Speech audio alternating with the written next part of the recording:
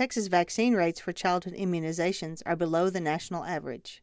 This is according to the 2014 Health Status of Texas, and MMR vaccine rates have dropped below where they were back in 2010.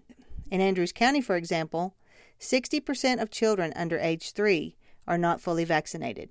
Some parents believe their child may contract autism following standard vaccinations. On Tuesday, however, the Journal of the American Medical Association released a study showing that autism is not linked to the vaccine for measles, mumps, and rubella.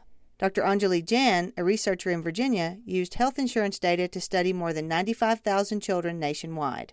So we selected out kids all of whom had at least one older sibling, so we could understand which of the younger siblings who were the subjects of the study were at increased risk of developing an ASD.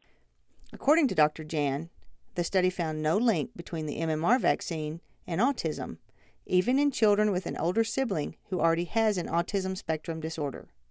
Well, we hope this will be reassuring to parents and other decision makers around the safety of the MMR vaccine for sure.